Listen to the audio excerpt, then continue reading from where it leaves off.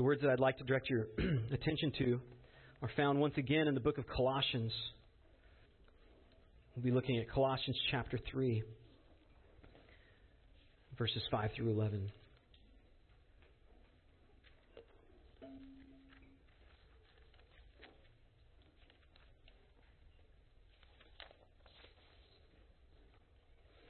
The Apostle Paul writes, "Put to death, therefore, what is earthly in you: sexual immorality, impurity, passion, evil desire, and covetousness, which is idolatry. On account of these things, the wrath of God is coming. In these you too, when you were living in them. But now you must put them all away: anger, wrath, malice, slander, and obscene talk from your mouth. Do not lie to one another, seeing that you've put off the old self with its practices, and have put on the new self, which is being renewed in the knowledge after the image of its Creator.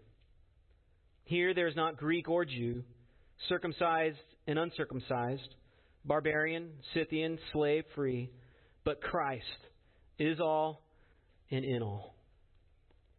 Please pray with me. Lord, we ask that you would help us to understand your word, not just what it means, though we do ask for that. We want to rightly interpret it. But we ask that you would even show us how it immediately applies to us. Again, Lord, we don't want to just believe right doctrine. We want to live godly lives. And we confess that we are often wise in our own eyes. We confess that it's very easy for us to ignore our own sin, even though we can be so alert to the sins in others. And so we invite you to examine our own hearts. Help us to see how our lives need to change so that we would line up with your word and your character. And we ask these things in Christ's name. Amen. Well, the first command that Paul gives here in Colossians chapter 3, verse 5, is immediate. He says, "Put to death, therefore, what is earthly in you." Put sin to death is the point. But of course that draws the immediate question, I think probably all, if not most of you are thinking, and that is, how do we do that? I mean, I know just from our conversations that this is one of the pressing questions you have in your life. As you see sin in your life, and if you knew what you could do to get rid of it, to stop it, you would do it. If it did just simply mean chopping off a member of your body, you'd do it. But of course we know that's not enough, because sin does not just affect our flesh, but our hearts. Now, apparently, one of the allurements in the false teachings in Colossae was that these teachers were suggesting that if the Colossians just follow the list of rules that they had created, then they could easily live godly lives. You might recall these false teachers suggested that following certain restrictions would eliminate or at least prevent sin. Chapter 2, verse 21, they said, "Do not handle, do not taste, do not touch."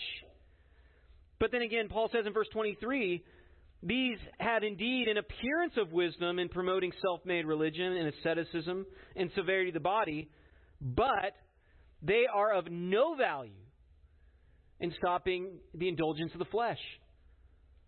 They don't work, in other words, because such rules don't deal with sin in the heart. And yet, at the same time, such rules are often very attractive, even for Christians, because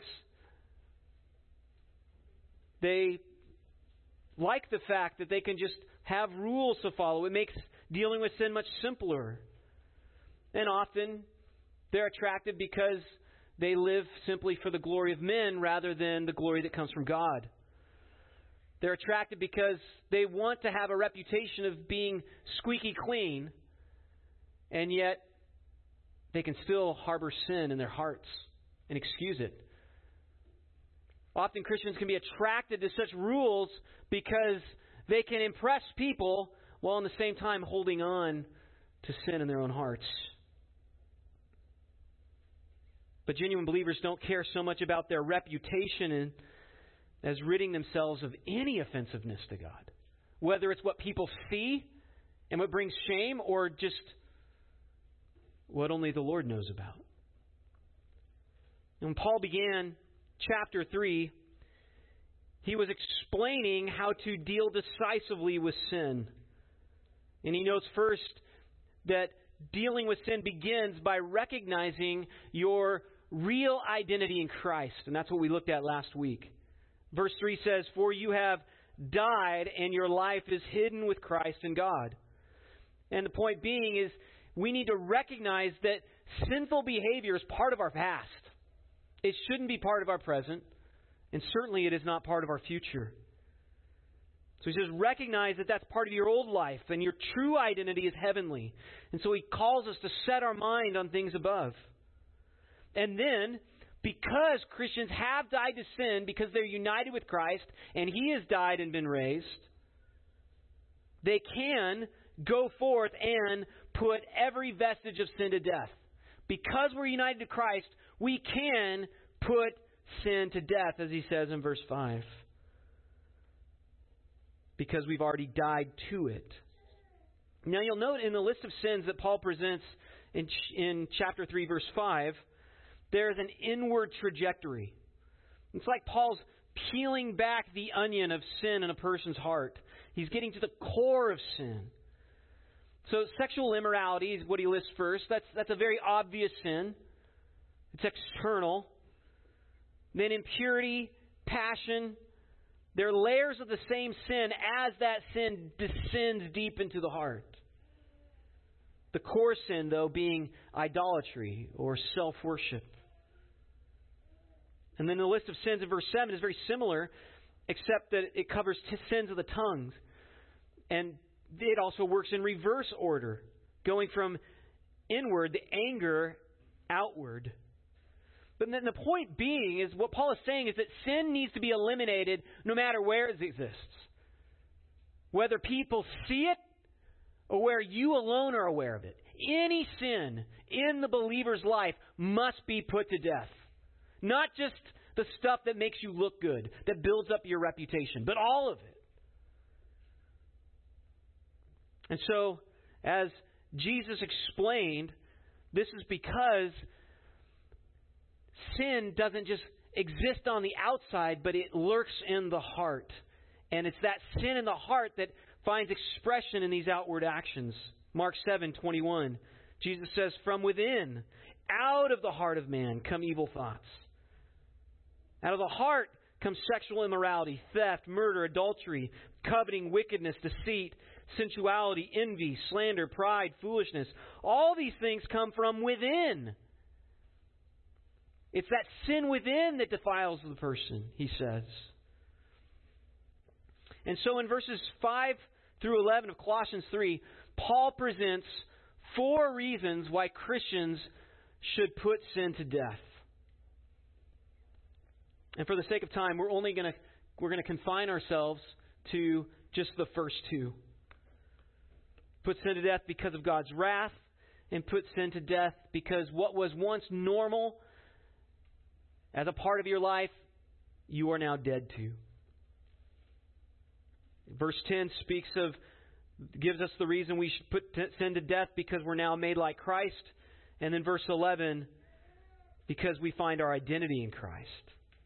Another way to think through this, more simply, is we should put sin to death because of God's wrath, because of our past, because of our future, and because of our identity in Christ. You could say because of our present, because we are now identified with Christ as well. So let's look at the first one. Put sin to death because of God's wrath. That command, of course, put to death, if you're familiar with the King James Version, is mortify. In fact, John Owen once wrote a famous book called The Mortification of Sin. And that book was essentially an exposition of this verse. The Monday Men's Discipleship Group just finished going through that. And in the book, Owen famously writes, "The choicest believers who are assuredly freed from the condemning power of sin ought yet to make it their business all their days to mortify the indwelling power of sin." And he asks, do you mortify? Do you make it your daily work? Be always at it while you live. Cease not a day from this work.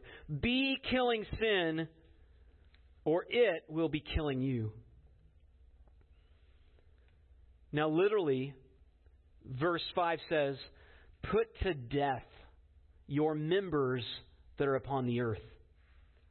Put to death your members. It sounds very similar to what Jesus said in the Sermon on the Mount. You know the passage well in Matthew 5.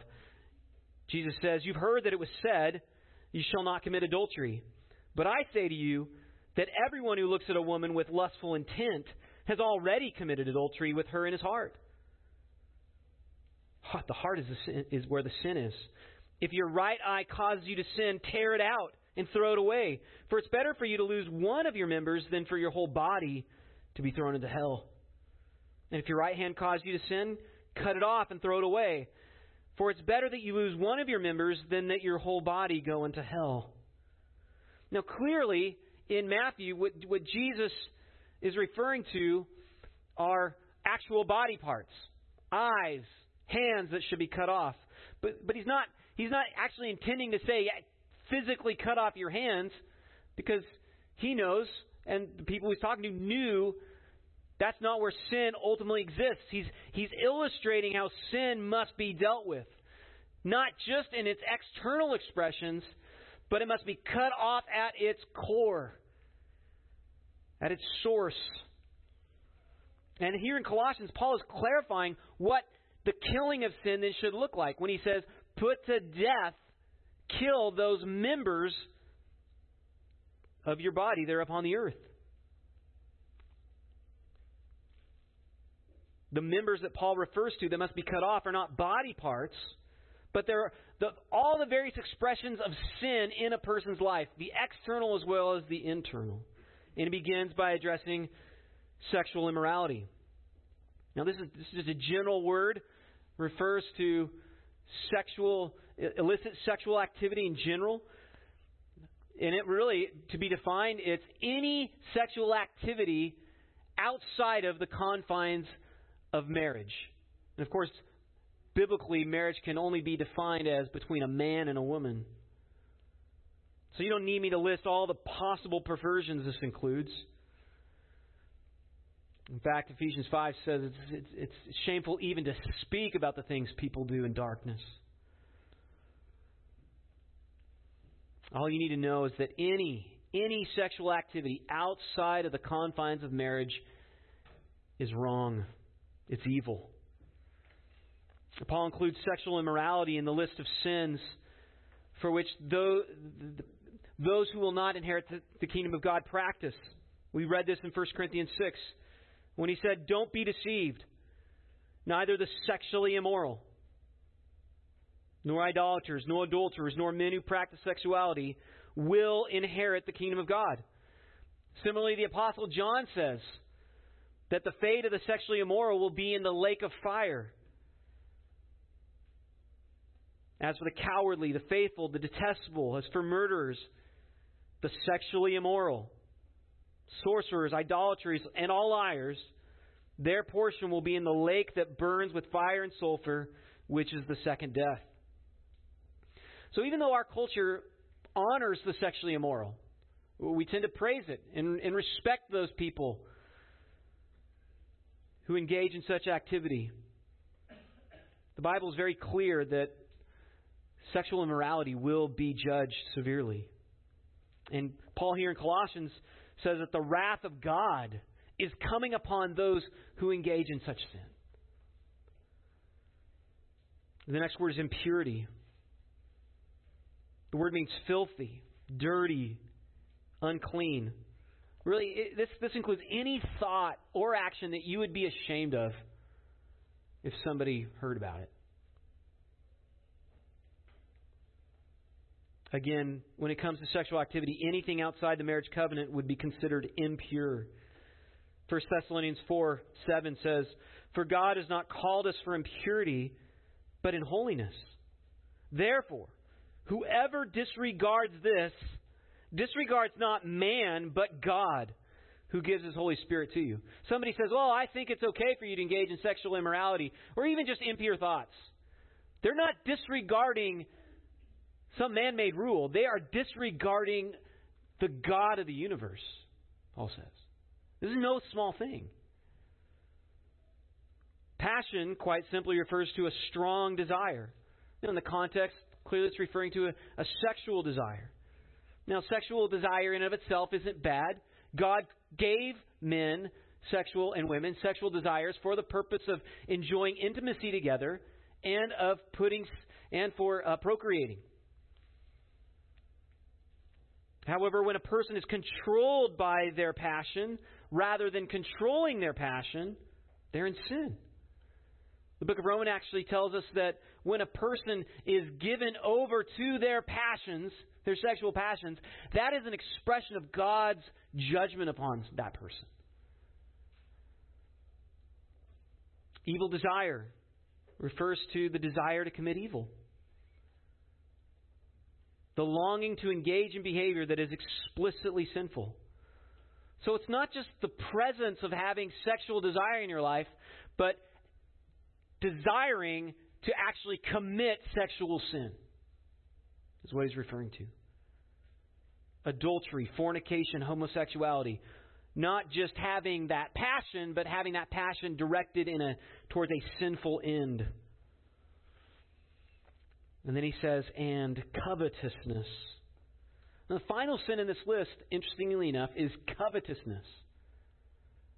A sin which many people might think of as just a little white sin, no big deal, right? Something we all struggle with. But that's not the case in Paul's mind. In fact, the "and" here has a climactic force to it. As if to say, and especially covetousness.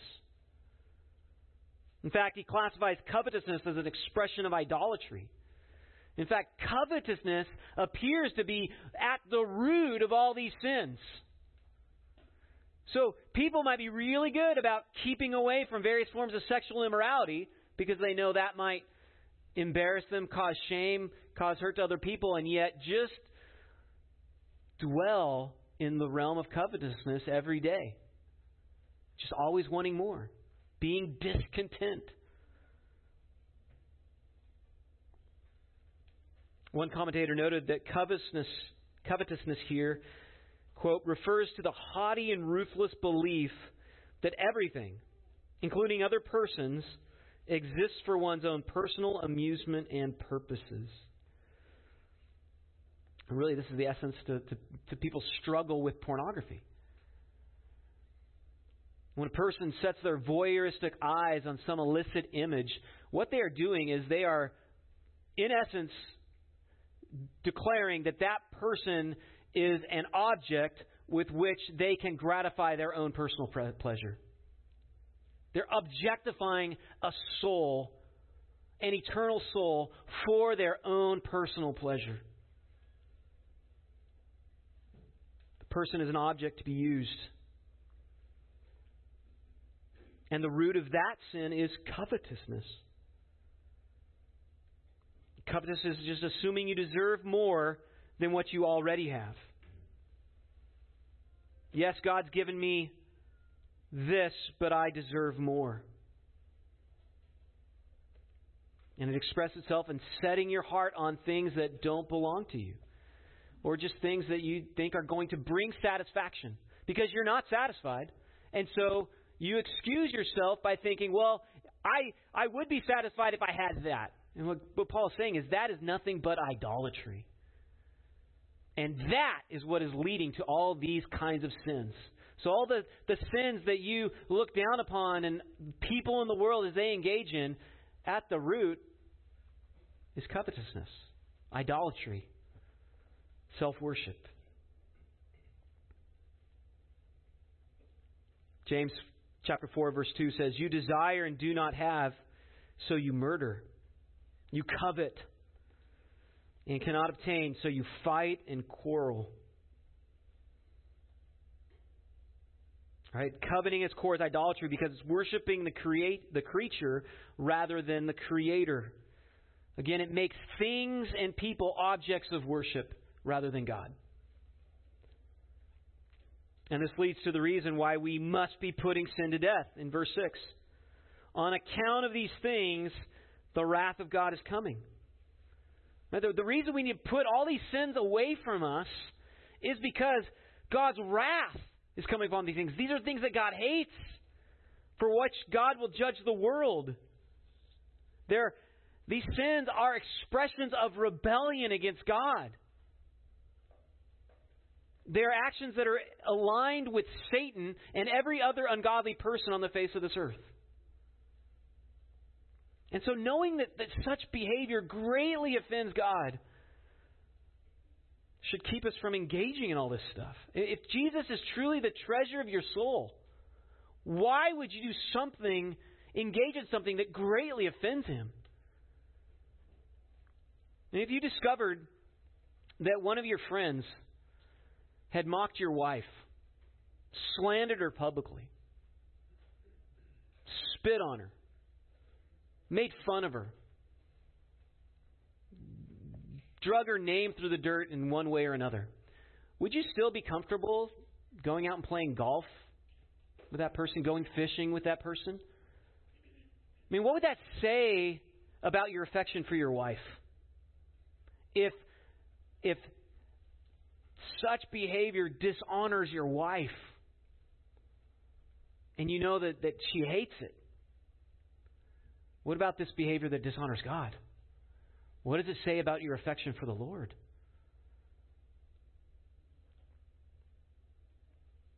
So we need to put such sins to death because they anger God. Secondly, we need to put to death sinful behavior because what was once normal is now in our past. Paul says in verse 7, "In these you too once walked when you were living in them. But now you must put them all away. Anger, wrath, malice, slander, and obscene talk from your mouth. Don't lie to one another, seeing that you've put off the old self with its practices." See, Paul understands why we struggle with sin. I mean, Paul himself admitted in Romans 7 that he struggles with sin. In fact, the Apostle John says anybody who says they don't struggle with sin is a liar and the truth is not in him. Paul understands why we struggle with sin. Not only because he himself is a sinner, but he understands how sin works in a person's life. The behavior that used to define us is going to continue to somewhat be alluring to us, even though now we are spiritually dead to it. In fact, the key word in these verses actually isn't any of the listed sins. The key word is in verse 7, and it's the word walked. Paul's point is that such sinful behavior was just normal. It was part and parcel to the way people lived, the way you once lived. But now, it's dead to you because you've been united to Christ. And that's why he says Christians must put them all away. These things no longer should be tied to you because you're dead to them. You have a new identity. I mean, just remember what the witches and the sorcerers did when the gospel came to them in Ephesus. In Acts 19:19 it says, "A number of those who had practiced magic arts brought their books together and burned them in the sight of all. And they counted the value of them and found it came to 50,000 pieces of silver." I mean, radical repentance. They're saying, we're no longer identified as witches. Now we belong to Christ. In verse 8, Paul lists 6 kinds of sin that similarly must be put away from a Christian's life. He begins with anger. The Greek word is orge. It refers to just an abiding, settled anger. A slowly simmering anger in a person's life. You could translate it bitterness. And this is just one of those sins I think Christians really find it easy to justify. especially when the reason for that anger is somebody has offended you, somebody's hurt you, somebody's trampled a right. Some people even revel in angry music and fantasize about hurting people on account of anger. Others walk around with a low-grade anger that's just simmering deep down in their soul, and it'll only find expression when somebody offends them, and then it bursts out. Others seethe in bitterness, holding on to their identity as being victims. And they remind themselves again and again, this shouldn't have happened to you, shouldn't happen to you. This person needs justice. And they just their heart and mind is just fixed on wanting that person to be hurt on account of their hurt. They're convinced that all their problems are because of others. Right? The woman you gave me, God, she did it. She's the reason. It's the man you caused me to be married with, God. God, if you hadn't given me these children, if you had given me better children, I wouldn't lash out in anger. Right? The problem isn't in my heart. It's my circumstances. And so they excuse it. They excuse the very thing that's actually causing the poison because they're unwilling to be honest and admit, no, the problem is inside. That's not to say that people aren't hurt or aren't wounded. But it is to say that that poison that maybe Satan pierced your heart with that wound has now leaked into your heart, and that is now the threat. And if you don't deal with that poison, you will never find peace. So you need to put off anger. Angry thoughts are just whispers of Satan who's seeking to fan the flame of bitterness and discord. The word wrath is very similar. It's the word thumos. But it speaks to actually the expressions of anger. Where that anger comes to the surface. The Greeks actually had a word that they pictured it, this thumos, as like a wildfire blazing through a grass field, quickly wreaking havoc. So think of those with a short temper. Those who struggle with road rage. Right? The driver doesn't do what you expect them to do, and they immediately communicate that. Whether it's to the driver or just to the people in their car. That's thumos. People who burst out in anger at family members, and they just pound the closest thing to them or kick what's close to them. And they let out a string of curses. Or they say, if you do that one more time, then I'm going to... And you just fill in the blank. And after giving full vent to their anger, they swagger as if all the wrongs have been made right now. Because they've expressed their thoughts, their feelings. When actually all that they've accomplished is they've scared their kids, who no longer trust them. They've alienated themselves from their spouses. And they've just proven themselves to be total buffoons. Notice what the book of Proverbs says about anger. Proverbs 12:16. The anger of a fool is known at once, but the prudent ignores an insult. Whoever is slow to anger is better than the mighty, and he who rules his spirit than he who takes a city. A man's man is one who is slow to anger, in other words. Good sense makes one slow to anger, and it is his glory to overlook an offense. Very different from the way the world responds to offenses. The world thinks you're being a coward, you're being weak if you overlook an offense. You got to stand up to yourself. I mean, the prevalence of anger in our nation became very evident over the last few years when we had to face various restrictions. You know, and regardless of what you thought about those restrictions, many Christians just expressed anger. It's one of those sins that we, as Jerry Bridges called, just excusable or acceptable sins. The book of Proverbs teaches that a man or woman who can't control their anger is really nothing but a fool. And this is why such behavior can't be named amongst Christians. It needs to be put to death. The next word is malice. This is a dark word. It's the word kakia in Greek. It refers to a desire to actually harm another person, and verbally or physically. It's the opposite of kindness. Malicious people imagine themselves to be social vigilantes, but they aren't serving God. They're just serving themselves and their own pride. Like they want to take people down a notch. They want to put people in their place. They want to humble others.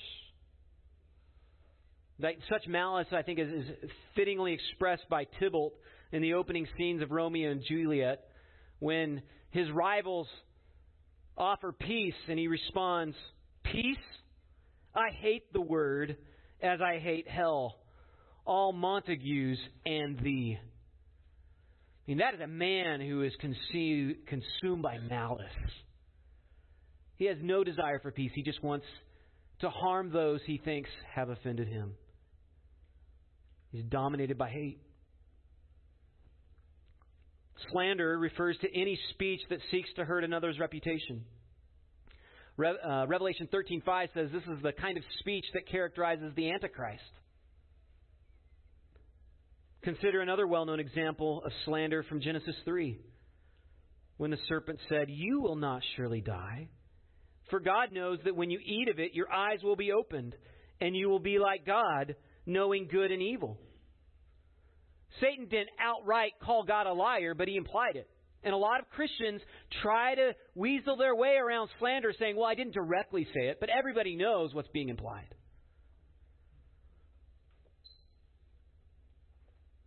Satan was slandering God, suggesting his rules didn't have their best interest in mind.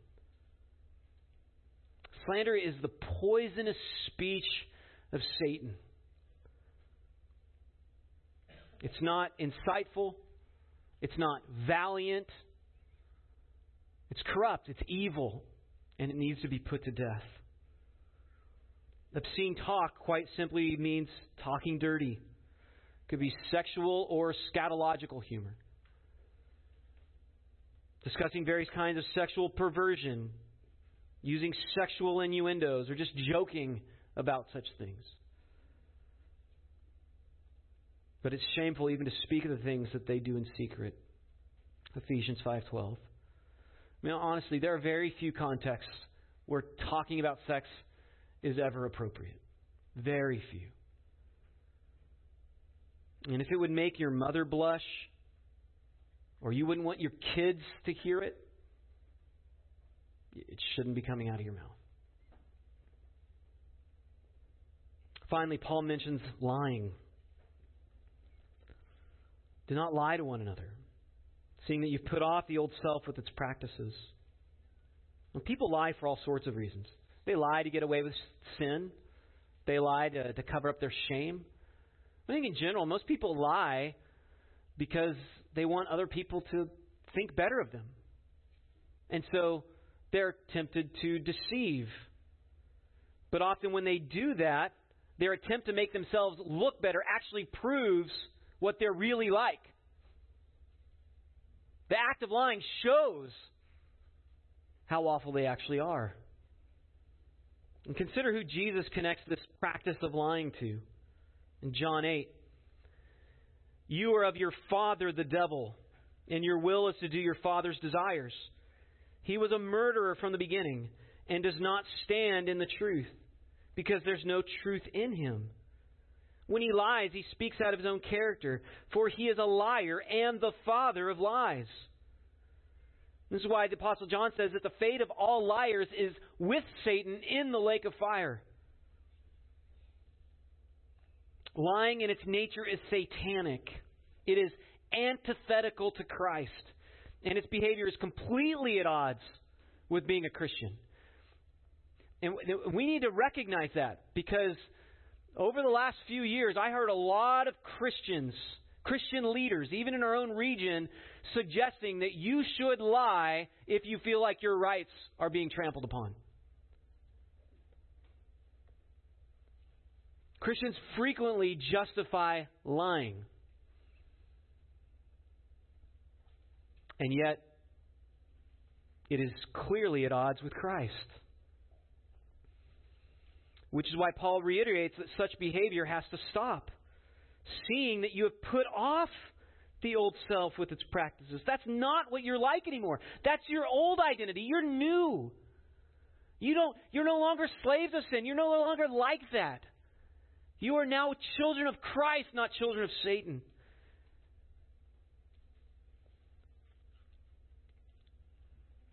The word put off was used to describe the removal of one's clothes. So Paul's just saying, take off the clothes of your old life. To illustrate this, imagine what it would be like if this Monday night football game, Russell Wilson comes out of the tunnel wearing a Seattle Seahawks jersey. Now he's playing for the Broncos. What would that communicate to his head coach? What would it communicate to all the fans? What would the coach say? He'd say, take that off. You no longer serve the Seahawks. And of course, such a situation would be ridiculous. It would never happen.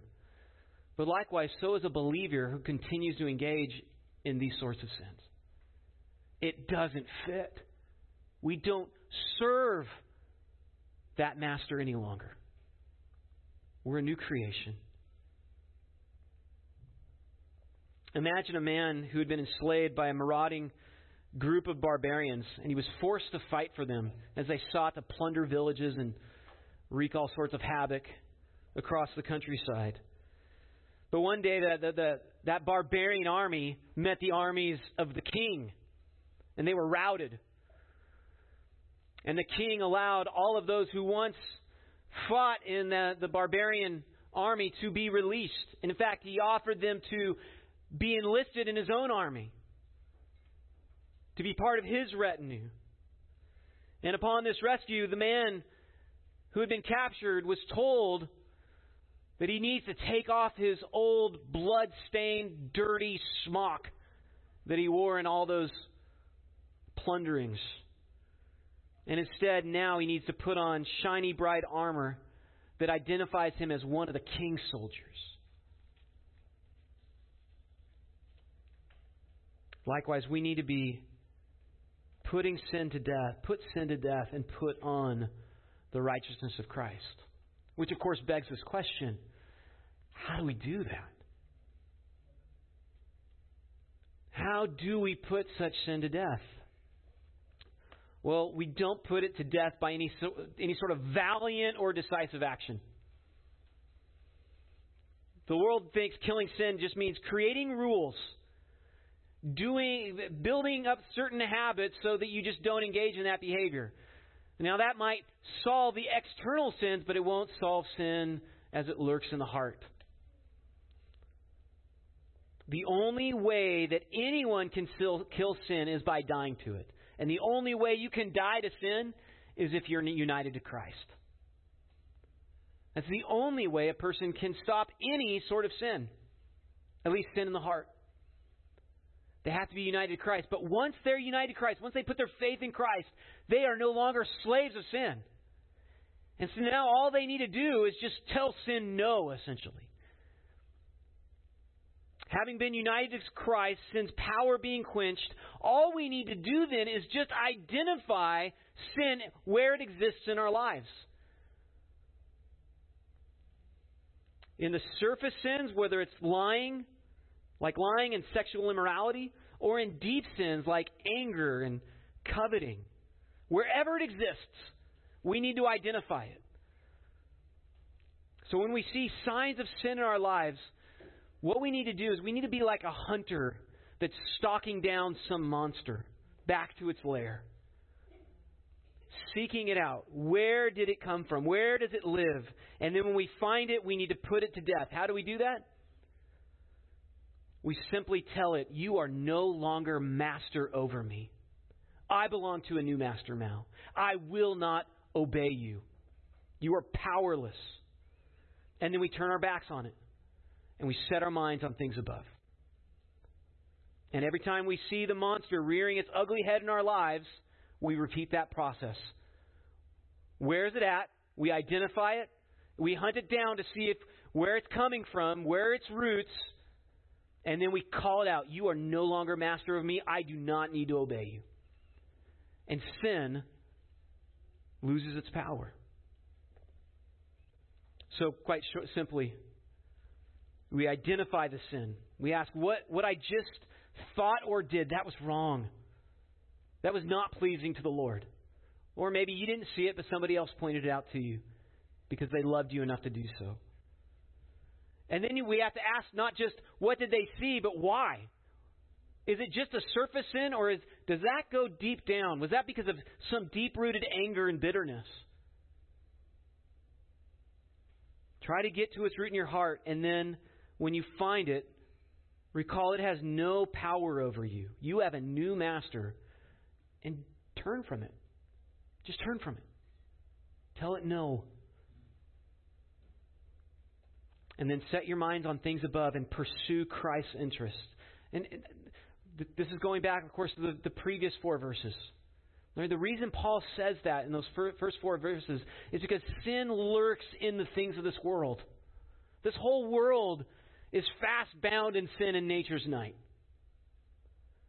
Right? If your mind dwells in the things of this world and the things that this world loves and craves and lives for, sin is not going to be far behind. It's going to be popping up everywhere. If you're immersing yourself in worldly entertainment, you're going to be struggling with a lot of sin. And you're going to have a lot of hunting to do.